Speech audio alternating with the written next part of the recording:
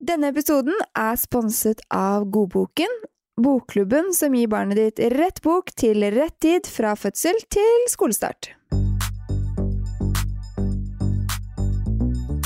Jeg tror kanskje den største utfordringen at da må du stå i at det alltid du som går først. Ja. Og så må du på en måte bare takle det.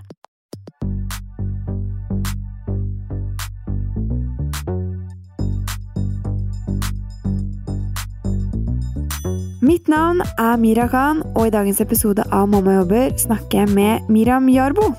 Hun har 2 barn og jobber i Ruter som leder for virksomhetsstyring. Og det Miriam sier om å strekke til, har jeg aldri tenkt på før på den måten.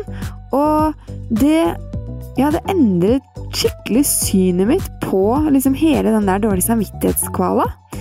Hun sier også mange lure ting om hvilken fleksibilitet som kanskje ligger i jobbhverdagen, men som man kanskje ikke tenker på sånn helt umiddelbart. Hei Miriam! Hei! Velkommen i studio! Tusen takk!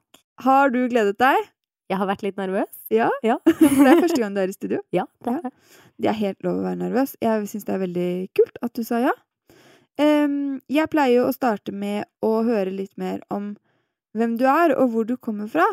Så kan ikke du fortelle hva du heter, hvem du bor med, og sånne ting? Ja, jeg heter Miriam. Jeg er 34 år og bor med Einar. Vi har 2 barn. En gutt som 1,5 og en jente som straks 4. Ja. Vi bor her i Oslo. Ja, du fra Oslo også? Nei, jeg fra Ås. Du fra Ås? Ja. Det nesten Oslo. Det nesten Oslo, ja. Det spørs litt hvem du spør. Ja, det sant. Ja. Nei, men også har jeg bodd her siden 2005 da, med et litt avbrekk i København. Mannen din, han jobber også, ikke sant? Han jobber også. Hva jobber han med? Han jobber for et dansk IT-selskap, som konsulent. Ja, som konsulent. Ja. Og du jobber jo som leder for virksomhetsstyring i Ruter. Ja. Kan du forklare kort hva det betyr? Nei da. Jeg føler litt når jeg prøver å forklare jobben min, så blir det litt sånn Channel Bing. Ja. Alle bare nei. Okay. Nei, det er en veldig fin jobb. Ja. Det betyr egentlig at jeg har ansvaret for å etablere de styringsprosessene og de strukturene som selskapet trenger for at vi styrer det på en god måte. Riktig, så på en måte skjelettet? Ja, rammen? skjelettet. Ja. Jeg tenker ofte på stillaset. Ja, stillaset. Vi bygger et selskap som skal utvikle seg og være et bra fungerende selskap, og så må vi bygge noen strukturer for at vi skal få det til. Men jeg jobber for økonomidirektøren, som min sjef, og sitter på en måte sammen med økonomi- og strategiteamet i selskapet. Da. Ikke sant. Og så du da utdannet som samfunnsøkonom, ikke sant? Fra Universitetet i Oslo og København Universitet. Ja. Hva slags type person man når man velger å bli leder for virksomhetsstyring, vil du si? Jeg tror man litt glad i struktur, kanskje. Ja. Men det litt tilfeldig at jeg havnet der. Når jeg startet å studere, så tok jeg faktisk en årsenhet til utvikling og miljø, fordi jeg hadde tenkt å redde verden. Og så kom jeg på Blindern og ble ganske desillusjonert, og skjønte at det var ikke så veldig lett å redde verden. Men så kom jeg på sporet av samfunnsøkonomi, og begynte egentlig med det litt sånn, alle bare, hæ? Det matte, vet du det? Ja.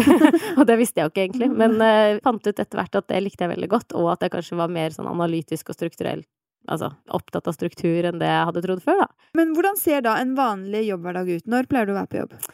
Det varierer litt. Vi har litt sånn annenhver dag, ikke annenhver dag systematisk, men vi har sånn at vi enten henter eller leverer i barnehagen stort sett, hvis kalenderen tillater det. Og hvis jeg kommer sånn at jeg har hatt morgenen uten levering, da hender det at jeg leser litt mail og sånn. Men veldig ofte blir det at jeg snakker med noen rundt meg. Ja. Gjør noen avklaringer og litt sånne ting. Hvis jeg har levert, så det veldig ofte rett i møte. Ja. Nesten hver eneste dag. Og hva forskjell på tidspunktene her da? Hvis jeg har levert, så det 9. Ja. Eller helst 10:09. Ja. Og jeg føler at jeg veldig på, unnskyld, jeg 10 minutter for sein. Ja. Det liksom mantra om dagen. Så, men hvis jeg ikke har, nei, hva det jeg sier nå? Hvis jeg har levert? Hvis jeg ikke har levert, da jeg der kanskje sånn 7:30-8. Ja, ikke sant. Hvis man ikke leverer i barnehagen, så man litt fristilt da. Sånn at da prøver man å komme seg på det. Da kan du bare stå opp, og så drar du på en måte. Ja. Da går jo ting. Altså, jeg skjønner ikke før jeg fikk barn at ikke jeg var på jobb, liksom. Ja, 7:30 hver dag, for du har jo ingenting å gjøre om morgenen. Nei. Det tar jo seriously 6 minutter, hvis man bare har seg selv. Ja.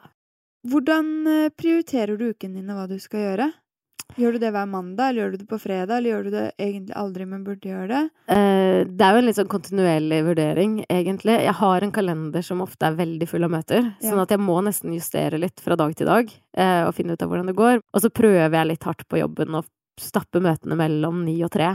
Sånn at hvis jeg møter utenfor der, så det avvik. Sånn at da kan jeg enten hente eller levere nesten uansett, da. Ikke sant? Sånn at du slipper at liksom alt en sånn kjempekabal. Sånn at hvis du flytter på en ting, så ramler alt. Ja. Blir du stresset når dagene fulle? Ja, eller sånn, jeg blir lett stresset, egentlig. Hva sånn typisk ting du stresser deg for? Jeg kan bli stresset av at jeg ikke har det der 10 sekunderne imellom møter, for eksempel. Ja. Sånn at det litt sånn... Løper fra møte til møte. Ja, jeg føler at jeg starter alle møter med sånn, hei, jeg skal bare på do, jeg. Håper det går bra. Som jo litt sånn varierende approach når du har, det spørs jo hvem du møter i det møtet. Men når det blir veldig tettpakka, og det liksom back to back hele dagen, da kan jeg bli veldig stresset. Det egentlig litt rart at ikke det sånn at møter, akkurat som når man hos lege eller psykolog eller sånn, 50 eller 55 minutter. Og det foreslått at vi burde legge ned Outlook, og at møtereservasjonen varer i 50 minutter. Ja. Jeg hadde en stor ambisjon når jeg kom tilbake fra fødselspermisjon, om at jeg skulle legge inn lunsj i kalenderen min hver eneste dag. Da skulle den liksom blokkes ut, og jeg skulle gå sakte mellom møterommet, hadde jeg bestemt for. Det var liksom 2 ting jeg hadde, dette skal jeg gjøre. Men det holdt jo ikke så veldig lenge. Jeg går aldri sakte nå. Nei, det kjempevanskelig. Hva betyr karriere for deg, eller selvrealisering? Det litt sånn, akkurat det karrierebegrepet har jeg litt sånn aktivt forhold til, holdt jeg på å si. Jeg har tenkt veldig mye på det, og grunnen til det egentlig, før jeg jobbet i Ruter, så jobbet jeg som konsulent. Da jobbet jeg 3,5 år i Deloitte, og når man jobber som konsulent, så får man et veldig aktivt forhold til karrierebegrepet. Altså hele selskapsstrukturen jo bygd opp i karrieretrinn. Og du blir veldig vant til å vurdere når du skal ta det neste trinnet, hva må til for å gjøre det. Du blir veldig sånn, bevisst på din egen verdi og ditt eget liksom, potensial i et karriereperspektiv. Da. Og så man jo ganske mange på samme nivå sånn konkurransemessig, man ikke det? Jo, det absolutt. Veldig sånn tydelig sånn, nå går du raskere enn meg, du går saktere, altså. Ja, og det jo lagt opp til at det skal være tydelig. Du får jo konkrete tilbakemeldinger på skalaer. På hvordan du gjør det. Sånn at det jo lagt opp til at du skal vite akkurat hvordan du ligger an i forhold til snittet, på en måte.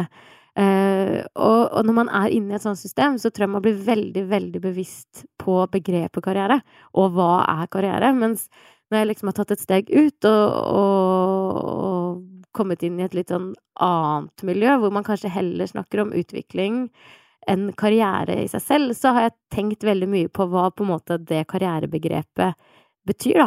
Betyr det at man skal gå oppover i en lineær stigning uansett?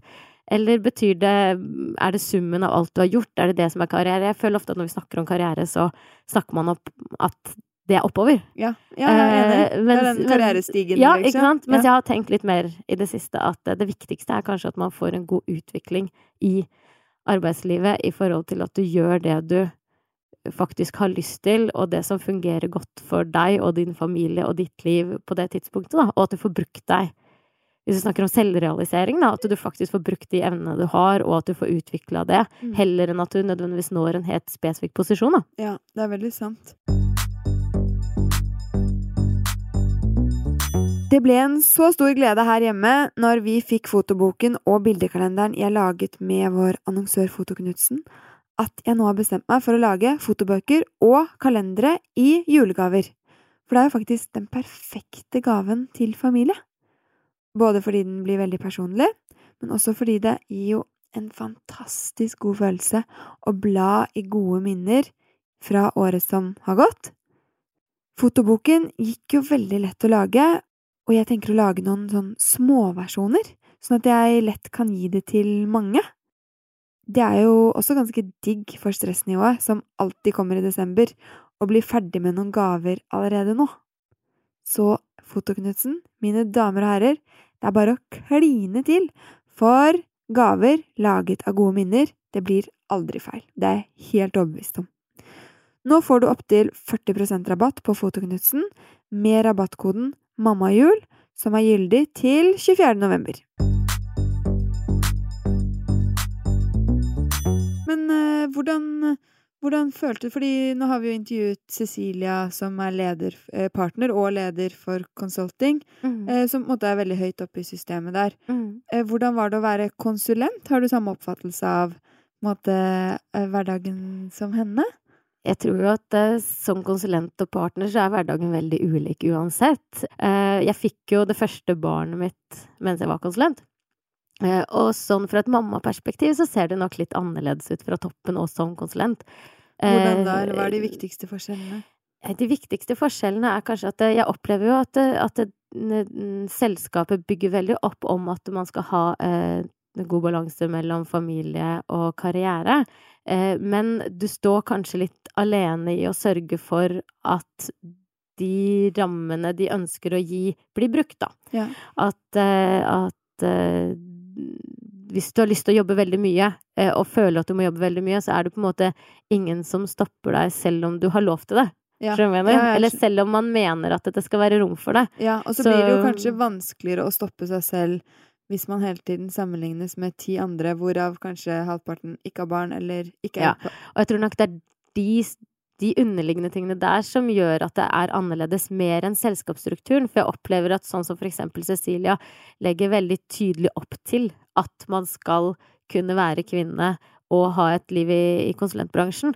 Og det veldig viktig. Og så tror jeg på en måte at den indre dynamikken i systemet kan oppleves litt annerledes allikevel. Ja. Men det gikk helt fint å få barn mens man var konsulent. Ja. Sånn at man må kanskje være litt typen til det da, og klare å ikke på en måte sammenligne seg alltid med alle andre og sammenligne seg med seg selv. Jeg tror kanskje den største utfordringen at da må du stå i at det alltid du som går først. Ja. Og så må du på en måte bare takle det. Fordi det ingen andre som hjelper deg til å takle det, på en måte. Nei, ikke sant? Og hvis du skal få skikkelig dårlig samvittighet hver gang da, så har du det jo ikke så godt i hverdagen. Nei. Så, men det tror jeg gjelder på alle områder, da. Og jeg tror det du sier om det, at du kan ikke gå og ha dårlig samvittighet for de valgene hele tiden, da. Nei. Det så mye vanskeligere sagt. Nei, gjort enn sagt. Skulle ønske det var sånn her en dårlig samvittighetspille man kunne ta, som bare ble borte. Men nå du jo leder for virksomhetsstyring. Så du jo en leder. Ville du gjerne bli leder? Jeg har ikke ja og nei. Fordi at tilbake til konsulentverden da, så har man jo ulike nivåer. Og når man går fra å være konsulent til å bli manager, så det et veldig aktivt valg om å ta en lederrolle. Da blir man prosjektleder, og man får ansvaret for prosjektressursene og for økonomistyringen i prosjektene og den type ting. Og jeg var veldig bevisst på at jeg ville bli manager. Og jeg jobbet veldig hardt for å bli det før jeg sluttet som konsulent, fordi at jeg visste at det kom til å gi meg noen muligheter i arbeidslivet for øvrig, at jeg hadde den prosjektledererfaringen. Ja. Så litt ja. Men det ikke lederrollen bare som trigger meg, hvis du skjønner hva jeg mener. Ja. Jeg kunne godt hatt en rolle hvor jeg ikke var leder også, hvis det var den riktige rollen. Ja. Men jeg synes det veldig spennende, og det jo første gangen jeg leder og har personalansvar, så det jo litt sånn, det hender jo, jeg føler at jeg gjør ting jeg ikke kan nå, for å si det sånn. Ja. Hvor lenge har du vært leder? Nå har jeg jobbet der siden august 2017. Ja, så 2 år. Ja. Og så har jeg vært ute i en mammapermisjon imellom. Ja, ikke sant? Ja, selvfølgelig. Ja, så 1 år. Ja, cirka da. Ja, cirka. Ja. Hva det du liker med å være leder da?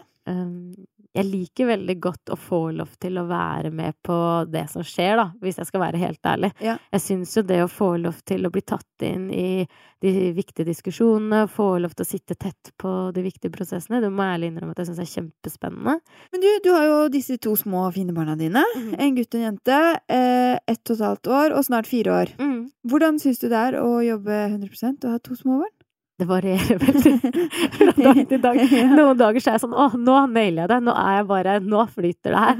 Jeg bare, gå på jobb, og barnehagen, ikke noe problem. Og andre dager så det sånn, nå rabler det for meg.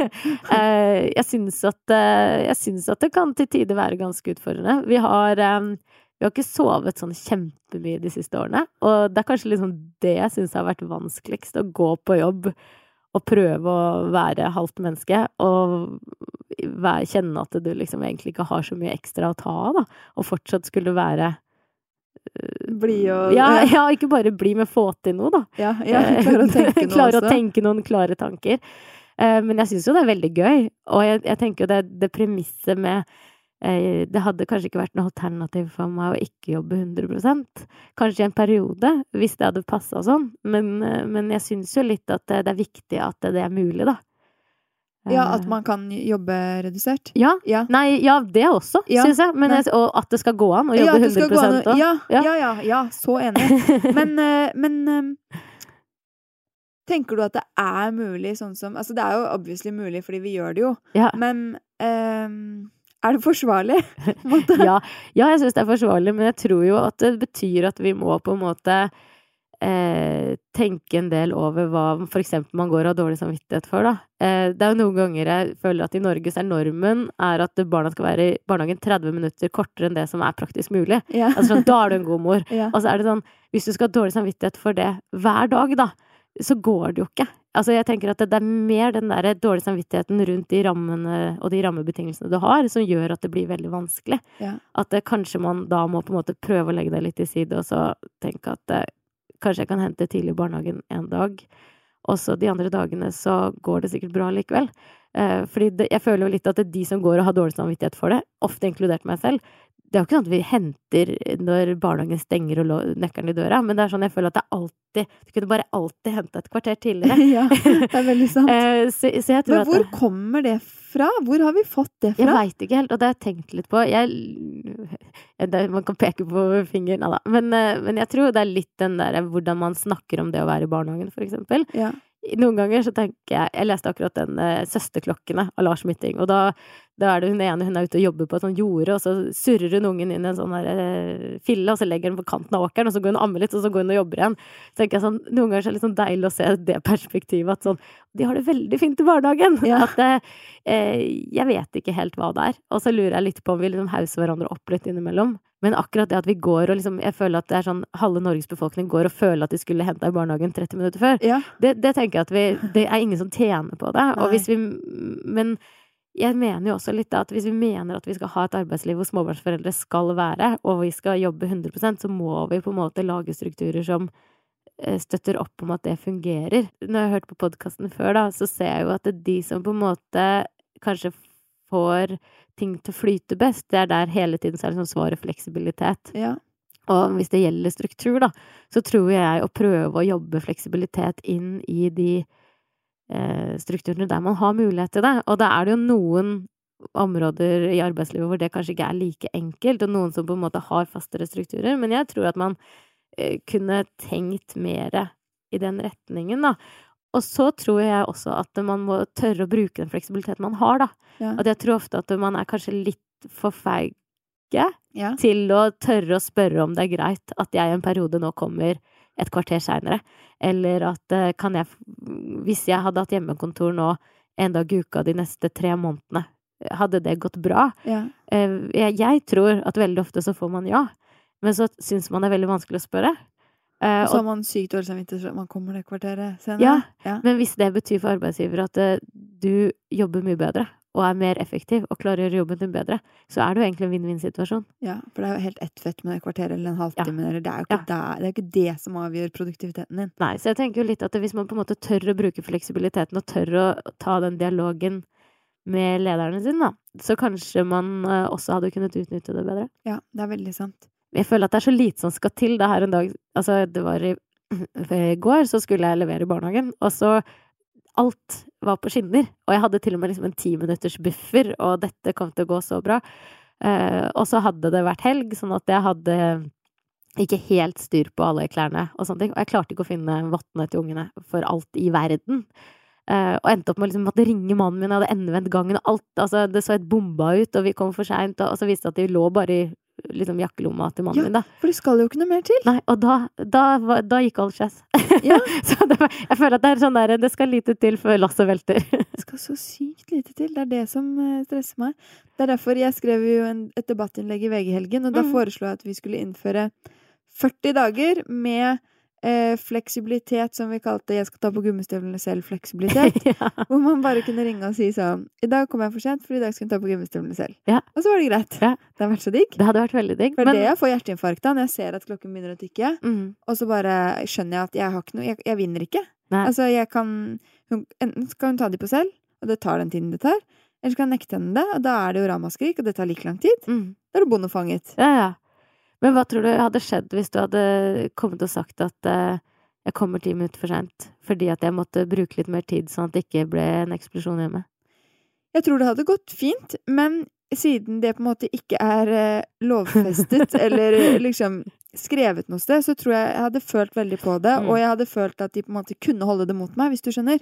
At sånn, nå har jo du kommet mye sent, derfor sånn, hvis du skjønner, hvis det hadde vært sånn er det for småbarnsforeldre, så er det ingen som kunne sagt noe på det, eller holdt det mot deg. Det er mer den. Ja, jeg skjønner det veldig godt. Og jeg tror jo at mye av det man går og kjenner på som småbarnsforeldre, da, det er jo på en måte summen av alt det her. Ja. Hva er konsekvensen av det? Det er jo litt den derre jeg synes i hvert fall at når jeg begynte å jobbe igjen etter å ha fått barn, så synes jeg kanskje det vanskeligste å stå i var å kjenne at sånn, jeg er faktisk litt mer ræva på jobb. Ja. Altså sånn, og det er veldig mye sånn, du blir mer effektiv, og jeg tror nok selvfølgelig, du blir sikkert litt mer effektiv, men du har også hodet ditt et litt annet sted, og du har en god del ting som skjer i løpet av dagen, som du bare må håndtere, hvor jobben ikke blir førstepri, da. Ja. Og det synes jeg noen ganger har vært litt sånn vanskelig å bare kjenne på, og jeg tror at det er det veldig mange av vi småbarnsforeldre går og kjenner på. Altså ja, det er sant.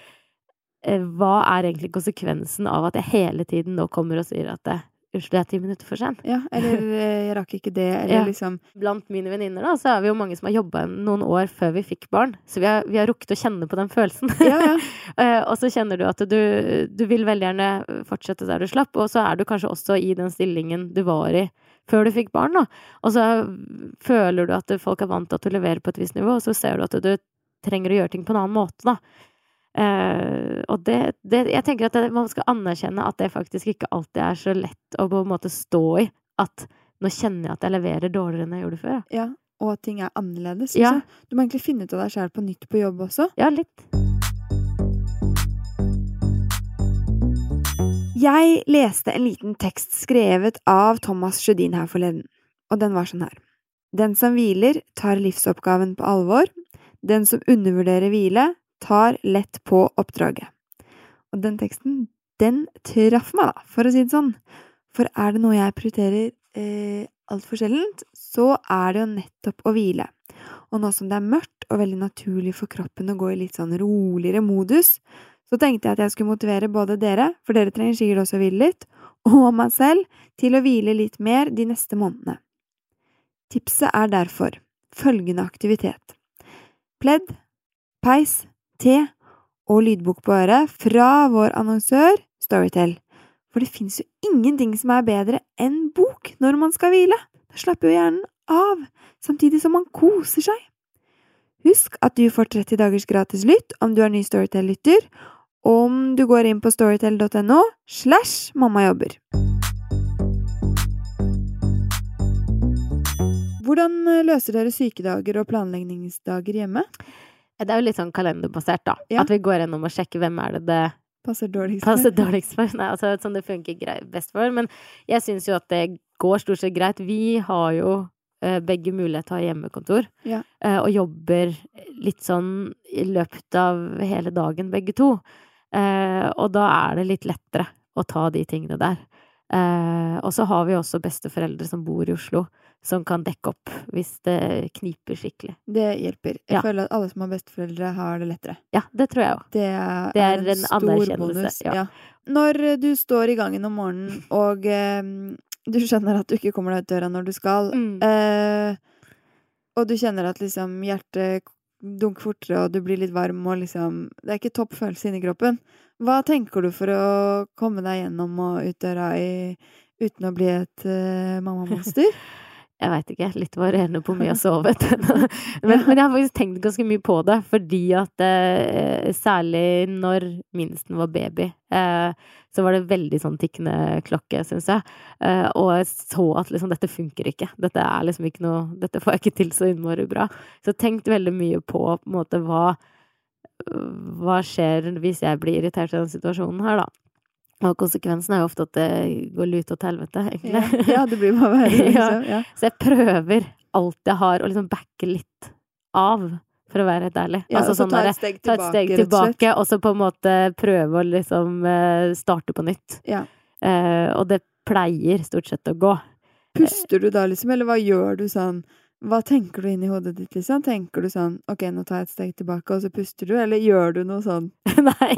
Hva skjer, liksom? Det er veldig lite gjennomtenkte greier. Nei, det eneste er litt sånn der, skal vi prøve å gå ut av denne konflikten? Det er vel det eneste jeg tenker, og så tenker jeg ikke så mye. Jeg tror ikke jeg puster så mye heller, egentlig.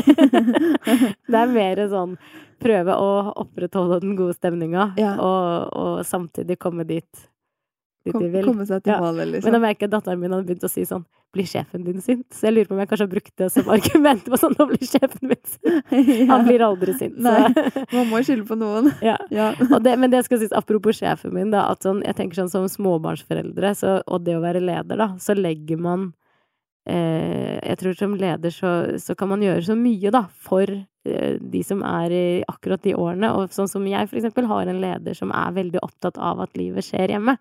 At vi skal jobbe, og vi skal være kjempeflinke på jobben, men vi er helt avhengig av at det funker hjemme. Ja. Og liksom når du har det premisset i grunn, så er det mye lettere å levere på en god måte også, da. Jeg skulle ønske alle hadde en sånn sjef. Jeg er litt enig i det. Fordi det hadde hele greia vært mye lettere. Men nå er det så personavhengig. Veldig. Da er det jo helt bingo, liksom, hvordan man får det. Ja. Og så kan man kan nesten ikke spørre om det på jobbintervju heller, for da virker man jo ut som man ikke er engasjert i det hele tatt. Men det eneste jeg tror man kan gjøre da, det er jo på en måte å tenke på det, og hvordan man selv er overfor andre da. Ja. Og så tror jeg at man også er på en måte kulturbærere selv, sånn at hvis det er sånn man mener at det skal være, så kan man på en måte prøve så langt man kan selv da, og være sånn selv. Ja, for da blir det sånn. Ja, eller i hvert fall kan det bli sånn. Ja. Ok, hvordan ser en vanlig morgen ut hos dere? I dag, for eksempel. Når står dere opp? I dag står vi opp sånn cirka 6. Vi står opp når ungene våkner. Ja. Og nå er vi liksom, vi er så glad, for nå er vi på 6, liksom. Ja, ikke sant? Fordi morgen har vært et litt sånn relativt begrep for oss det siste året. Det er jo ganske slitsomt hvis 6 er på en måte jeg. Da har dere vært oppe sånn 5, 4. Ja, vi har vært sånn 4, halv 5. Men når du da har vært oppe liksom fra 5-tiden, og så kommer du da på jobb 9, da har du vært oppe i 4 timer. Er du glad og positiv da også?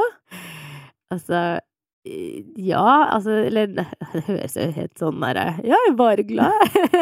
Nei, men det hender noen ganger at jeg føler meg ganske sånn lost. For å være helt ærlig. Jeg synes at det å sove lite synes jeg har vært en utfordring. Ja. Og jeg tror liksom av utfordringene i småbarnslivet, så tror jeg det der søvn er bare jeg trenger søvn. så jeg synes ofte at det kan være vanskelig å liksom gripe fatt på dagen da, og være liksom peppa. Men jeg synes i hvert fall det er bedre at jeg har fått litt sånn tuning inn. Da har jeg ofte fått i meg en halv liter kaffe, og liksom det har kommet deg litt opp. Og så har jeg sykler til jobben, så jeg har fått litt luft i ansiktet, og så, Ja, så kommer du der liksom i gang. Ja. Så, men det er vanskelig det. Men jeg får sånn noen ganger, vi er veldig mange småbarnsforeldre som jobber, og så har vi et sånn stort åpent landskap. Og noen ganger så kan jeg bli helt sånn varm i hjertet av å se på alle rundt meg som bare, du sover ikke, og du sover ikke. Så, jeg er ikke alene. Nei, og da tenker jeg sånn, så her er vi og prøver så godt vi kan, liksom. Jeg tenker at vi må gi oss selv et lite klapp på skuldra for det. Det er veldig, veldig sant, faktisk. Ok, men så står dere opp, og da går alle på badet samtidig, eller hvor går dere når dere har stått opp? Nei, vi har liksom ikke helt noe fast rutine, annet enn veldig sånn vanlig norsk rutine. Ja. Neida, hva er det vi gjør da? Det er litt varierende. Vi har jo ofte sånn at en leverer og en henter. Ja. Og da den som leverer tar alt med barna. Ja, ikke sant? Ja. Den tar påkledning, frokost, alt, mens den andre bare gjør sitt og går. Ja. Og så er det litt sånn at hvis den som ikke leverer av en eller annen grunn har en litt rolig morgen, sånn som det var i dag da, da hjelper vi hverandre. Ja. Men stort sett så tar den igjen alt da. Men da er det litt sånn utifra hvor sulten ungene er, og om det virker som at nå er det en god idé å begynne med klærne først, eller maten først. Men vi har litt sånn... På dagsformen, liksom. Ja, men vi spiser havregrøt, så vi setter på havregrøten, og så tar vi det derfra. Og så sitter dere ned og spiser sammen? Ja, vi gjør det. Men med litt sånn til og fra. Fordi at vi spiser frokost hjemme, men vi smører også matpakke samtidig. Og ordner litt, og går til og fra til sekker. Men blir barna dine sittende ved bordet hvis du går til og fra? Ja, nå gjør de det. Ja. Men det har ikke vært sånn alltid. Men han minste har vi fortsatt i sånn bøyle, da. Ja, så han sitter jo fast. Han sitter fast. Ja, det veldig praktisk. Ja, og den eldste blitt så gammel at det går an å liksom få henne til å sitte og spise. Ja. Og så føler jeg at de såpass sultne til frokost at de faktisk har lyst til å sitte og spise opp. Ja. Middag, derimot, en annen diskusjon. Ja, ikke sant. Men du sånn som legger frem klær på morgenen? Nei, jeg en sånn som har ambisjon om å legge frem klær på morgenen. Ja. Skulle veldig gjerne ønske det, men datteren min jo blitt så stor at hun gjerne har lyst til å ha noen føringer på henne og lyst til å ha på seg selv også. Og da hender det at det litt sånn forgjeves å drive med det og legge frem. Ja, anyway. Ja, så... Og så det jo da en av dere som henter, ikke sant? Den som ikke har levert. Og kommer den andre hjem til middag også da, eller har man ettermiddagen helt alene? Nei, altså vi har kjørt litt sånn at vi har middag sånn 5:30 uansett. Ja. Og da det sånn at den som henter ordner det, og så den som jobber, eller den som har levert da, jobber og kommer veldig ofte hjem til middagen akkurat da. Ja. Det liksom sånn den faste normen, men så avviker vi jo en del fra det. Det for eksempel, mannen min mye flinkere til å lage mat enn meg, så selv om han går sent hjem, så han ofte litt sånn, jeg kan gjøre det, så, så går dette her fort. Ja. Og det veldig deilig for meg da, men jeg liker godt å gjøre det, jeg også, jeg kan godt gjøre det. Men, og så har det vært litt sånn, vi har jo litt fleksible jobber, begge to, så vi jobber en del på kveldene, og fordi vi har muligheten til det. Og det gjør jo også at vi noen ganger kan ha litt kortere dager på kontoret, og samtidig få jobba. Men hva gjør barna når dere har kommet hjem fra barnehaven? Ser de på TV, eller leker de? Eller? Litt på dagsformen. Ja. Og så etter middag, hva pleier dere å gjøre da? Det TV da, eller det brettspill, eller? Nei, veldig sjelden brettspill. Ja. Vi ikke så veldig brettspillete. Nei, egentlig så spiser vi middag så sent, så det liksom ikke så mye igjen av kvelden. Ja, for da skal jo minstemann i seng. Egentlig. Ja, og vi kjører legging sammen da, på begge to. Ja, klokka 7. Ja. 00. I seng. I seng. Ja. Da, så vi sier at vi begynner å spise sånn 5:30 da. Og så, av ulike årsaker, så tar det alltid litt tid med middag. Ja. Og så etter det, så det ofte sånn at vi surrer litt sammen. Altså, det veldig sånn diffust. Noen ganger det barne-TV, noen ganger det bare surr. Bading. Alt som skal skje. Ja. Og så det kvelden. Vi har ikke noe sånn kveldsmat eller sånn etter det. Men dere bader hver dag? Nei. Altså, etter førstemann så bader hun jo innimellom. Ja. Men så nummer 2 bader hun knapt vasket seg. Ja. Nei, jeg bare tuller. Hvordan kveldsritualet? Har dere det faste? Pysj, bok, sang? Pysj, bok, sang. Ja, pysj, bok, sang. Ja, vi gjør det. Leser du for begge? Ja, vi leser for begge. Men vi legger en hver, stort sett. Ja. Bortsett fra hvis den ene på reise eller ute med å gjøre et eller annet. Ja, det hyggelig å få man litt sånn tid. Ja, og så det litt lettere. Ja. Vi har ikke helt fått reisen på å legge begge to. Altså det litt sånn, de dagene man må legge begge alene, så det litt sånn, ok, kom igjen, dette går bra. Nå samler jeg mot. Ja, så da det sånn, da man så fornøyd etterpå at man må sende tekstmelding og si sånn, det gikk bra! Så, men ja, pysj, boksang. Og da bare sover de? Ikke noe holde håndløp inn og ut, eller hvordan? Jeg kan ikke si det høyt, fordi da kan det nå at jeg jinxer det. Nei, akkurat nå så det sånn at da sover de. Ja. Men sønnen vår har vi brukt ganske lang tid på å få til å sove etter det ritualet, for å si det sånn. Ja. Så, men vi veldig sånn, vi glad i å ha rutiner, og så det å legge seg klokka 7, det rutinen. Ja. Og da jobber du ofte etterpå? Ja. Ganske ofte. Nei, ikke hver dag, men ganske ofte. Ganske ofte. Fra type sånn 7 til 9 eller 10, eller? Nei, ja, vi pleier å ha sånn at vi tenker sånn, vi logger av 9. Ja. Hvis ikke det har noe spesielt, hvis ikke det har noe spesielt du skal, da. For det jo litt sånn, altså, man har jo topper og ikke, men så det også et bevisst valg i forhold til det at jeg har kortere dager på jobben, da. Ja. Jeg kunne tatt bort en del kveldsjobbing ved å være litt lenge på kontoret. Men har dere fast fordeling av arbeidsoppgavene hjemme? Hvem gjør hva? Nei, jeg tror ikke det. Nei? Jeg tror vi gjør litt det, alle gjør alt. Det der det mest fascinerende svaret jeg vet om, fordi det skjønner jeg ikke da hvordan det ikke blir dårlig stemning. Fordi det synes jeg litt så interessant, da, fordi at jeg bare føler at alle ligger i seeren, liksom. Ja. At det sånn, det ikke så mye å ta dårlig stemning ut på, for jeg føler at alle gjør virkelig så godt de kan. Ja, du ser liksom at alle gjør så godt de kan. Ja, alle som oss to da. Ja, men at så jeg føler liksom at det ikke så mye grunn til dårlig stemning da. Men du vet liksom, når du kommer hjem så du skikkelig sliten, og så har det vært masse greier, og så ser du at oppvaskmaskinen full. Og du skjønner at du burde ta den ut, men du bare går forbi. Ja. Det gjør jo folk. Ja. Men da blir du ikke irritert hvis du ser at han gjør det, og du begynner å bygge tårn? Nei. For da tenker du bare sånn, han så sliten at det orket ikke han, og det greit? Ja, jeg tror det. For jeg føler liksom at we're in this together, holdt jeg på å si. Ja. At det sånn der, dette oss ved kampen mot elementene. Ja. Neida, men jeg føler litt at det veldig fin innstilling. Ja, jeg vet ikke. Det akkurat sånne ting. Jeg tror kanskje at vi begge to anlagt litt sånn at så gjør vi det bare da. Ja. At vi litt sånn, men så har man jo forskjellige ting som den der store terskelen da. Ja. Vi har noen sånne, vi har ikke fast oppgave, men vi har noen ting vi liker bedre enn andre. Så at jeg liker bedre å ta ut oppvaskmaskinen, og han liker bedre å sette inn. Ja, men det jo så da blir det jo fort til at man tar den oppgaven man liker best, men det ikke sånn definert at du skal gjøre sånn eller sånn. Men jeg tror jo sånn, når det ting man ikke orker da, så det jo sånn der, klær en sånn greie for meg, sånn at, og vi har 3 etasjer, små etasjer. Ja. Så det ligger jo klær overalt. Fra første til andre til kjelleren. Altså, det så sinnssykt, det klesgreiene. Ja, men da tror jeg prøver veldig å bare tenke at du må ikke gjøre det i dag. Nei. Skjønner du det? Ja. Det går bra. Ja. Hvem det som skal komme og kjefte på deg for at du ikke har gjort det da? Nei. Eller sånn, det går fint. Ja. Ja. For i mengden av ting man kan stresse over, så det kanskje bedre å sette seg ned og slappe av litt. Men hvor mange timer per dag tror du rydder, eller hvor ofte rydder du på en måte? Bruker du en time på kvelden hver dag på å rydde? Eller Nei. Tar du 5 minutter, eller tar du ingenting, eller hva tror du? Kvarter kanskje, hver dag. Eller sånn der, det spørs jo veldig da, sånn som i går så jobbet jeg ikke på kvelden, og da tok jeg liksom ned i vaskekjelleren litt. Sånn. Men har du noe hjelp hjemme? Ja, det noe så... Dette har vært en veldig sånn stor greie for meg da, fordi at... Jeg har vært veldig liksom på det der Sigrid Bonde Tusvik-kjøret, at sånn, du får vaske dritten din selv. Ja.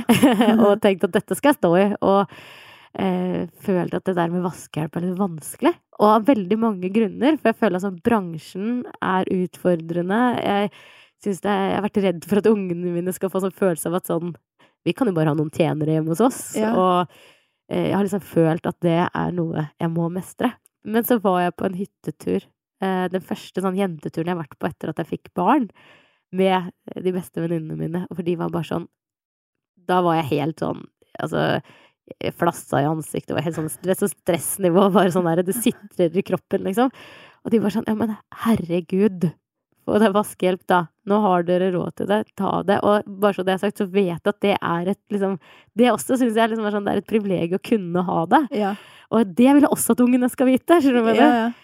Så da bestemte jeg meg for å få vaskehjelp da, annenhver uke. Ja. Men da var det veldig viktig for meg at det var liksom et ordentlig firma, og at de har tariffavtale og sånne ting, så nå føler jeg at jeg liksom har fått dekket den delen av bekymringen. Ja. Og så det jo helt sjukt deilig. Ja. Altså sånn, jeg føler at det tok av ekstremt mye stress for meg.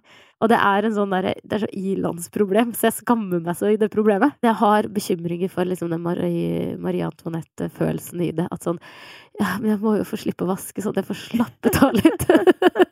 Så jeg sliter fortsatt litt med å stå i beslutningen. Ja, jeg skjønner det. Har du noen bra mamma-hacks som du har oppdaget på din vei som mamma? Jeg utrolig dårlig på hacks da. Jeg kanskje egentlig ikke så veldig praktisk anlagt. Det eneste jeg føler som sånn hack som jeg lærte av storesøsteren til en venninne av meg, var å ta t-skjorte utenpå ullbodyen på ungene. T-skjorte utenpå ullbodyen? Ja, så at du slipper å vaske så mye ull. Ja! Så at de søler ut t-skjorta i stedet, og så blir det ikke så varme. For ofte så det liksom vanskelig inne i barnehagen, altså de skal på ullbody, og så skal de ha, eller ullgenser, og så skal de ha på liksom vanlig genser utenpå. Ja. Så det så varmt inne. Ja. Så da tar du bare litt t-skjorte på, og så griser de på den, og så vasker du den, og så slipper du å vaske ulla. Bra triks. Men gjør du noe for din egen mentale helse? Altså leser du selvhjelpsbøker, går du til psykolog, har du noen apper, eller? Nei, jeg har jo denne løpeturen da, som jeg mener ekstremt tiltak for mental helse. Ja. Og så mye sånn kontinuerlig dialog om mammarollen med venner. derfor også havnet i denne podcasten her. Men jeg har gått til psykolog i perioder i livet hvor jeg synes at det har vært vanskelig å sortere. Og det vil jeg si at det har vært veldig nyttig for meg, og hjulpet meg på mange andre områder også. Hva tenker du er noe av det viktigste du har lært da? Kanskje litt det å sortere tanker da, og på en måte klare å finne ut av hva som er støy, og hva som er på en måte ting du må ta tak i. Hva typiske ting dere snakker om mammarollen? Ja, og det er sånn, for jeg føler ofte at vi snakker en del om det der med jobb, og det og hvordan det er å stå i jobben når du har små barn, og den der det kan irritere meg så fælt med hvordan man liksom fremstiller mødrestress da, i media og sånn, at det er sånn der slapp av, du kan lage en Toro-kake. Og så er det sånn, er det definisjonen av det stresset vi står i, liksom? Det kan gjøre meg, apropos å bli provosert, det kan gjøre meg iltrende forbanna. Og det er sånn, jeg synes at det er så ekstremt nedverdigende eksempel, fordi jeg opplever at det man stresser på er jo på en måte den totale balansen. Gjør jeg de riktige valgene nå? Har jeg prioritert riktig i de årene hvor barna mine er små? Gjør jeg riktig for at jeg skal ha det bra på jobb, og gjør jeg riktig for at ungene mine skal bli bra mennesker, og for at jeg og mannen min skal ha det bra, og skal vi ha et barn til? Skal vi ikke ha et barn til? Er vi helt kjørt nå, eller går dette bra? Eller, altså, men særlig opp i den vurderingen hele tiden, at sånn, hvilken kapasitet har jeg egentlig? Er jeg på riktig nivå nå? Kan jeg strekke meg mer? Burde jeg ta det ned? Ja, vi diskuterer det ganske mye. Ja. Som jeg synes er veldig spennende å diskutere. Ja. Og den der, hvilket handlingsrom har du da? Hvilken fleksibilitet har du til å kunne forme hverdagen din? Ja, hvilken reell fleksibilitet har du? Hvilken reell fleksibilitet har du til å ta ulike muligheter og til å justere? Jeg tenker jo at det er jo noe sånn som at jeg har en venninne som var i en jobbsøkerprosess da, hvor det var sånn, ja, men da i den jobben så har vi et møte 8:00 hver dag, så da må det hver dag. Og så tror jeg at det er veldig lett at man tenker at ja, men da må jeg få livet mitt til å passe til å være på jobb 8:00 hver dag. Og da tenker jeg at det er viktig å ta de diskusjonene sånn, eller kan man gå i dialog og spørre, hvorfor er det møte 8:00? Kan man ha det 9:00? Sånn at jeg også kan ha denne rollen og gjøre det på en god måte da. Så vi diskuterer en god del sånne ting. Altså, det er veldig fint å ha venninning man kan diskutere de tingene med. Kjempefint, de er veldig fine. Tror du man vet når man er på makskapasitet da, om man burde få et barn til, eller om man burde ta den og den jobben?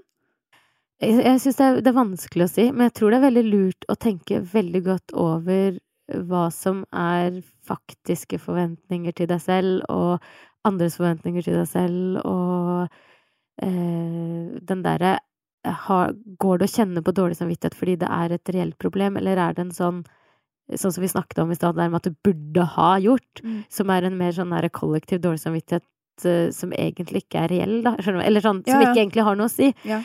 Sånn at jeg tror sånne type ting er veldig viktig å tenke ordentlig på da. Ja. Men det er jo kjempevanskelig, og det er jo derfor jeg føler at vi snakker om det, uten å egentlig liksom... Hva er fasiten? Ja, hva er fasiten? Og så føler jeg at en dag så kan det kjennes ut som at i dag så har jeg masse å gå på, og så en annen dag så føler man at man er helt sånn der på hæla hele tiden, og tenker at hvis jeg får ett aspekt til inn i livet nå, så bare rabler det for meg. Ja, det klikker det. Jeg vet, det er veldig ujevnt. Ja, veldig ujevnt.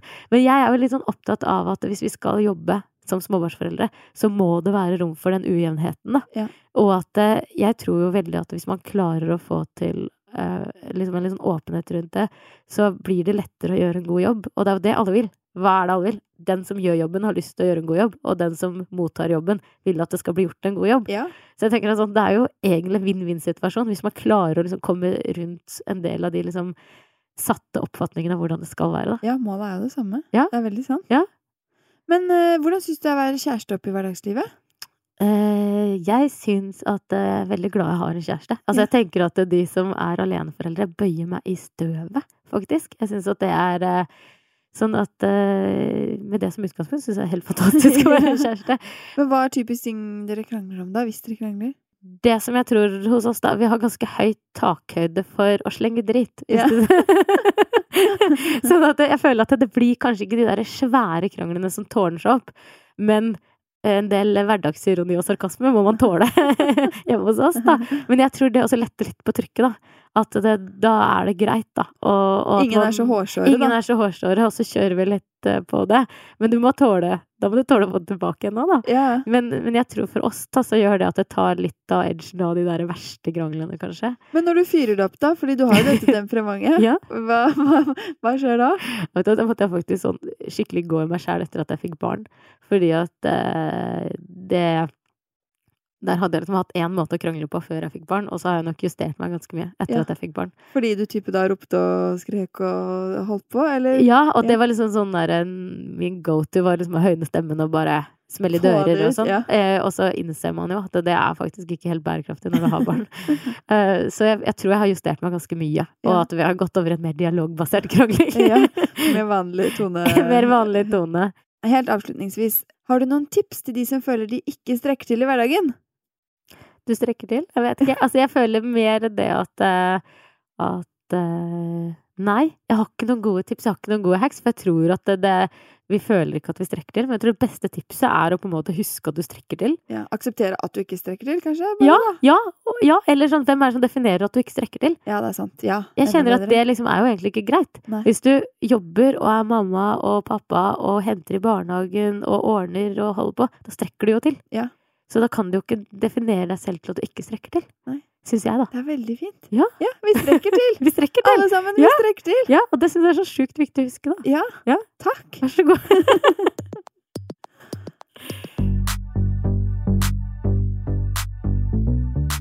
Takk for at du har hørt på podcasten Mamma jobber med meg, Mira Khan. Altså, jeg blir hoppende glad om du likte podcasten og gir den noen stjerner. Det tar kanskje sånn 1 sekund når du inne i selve podcasten på mobilen.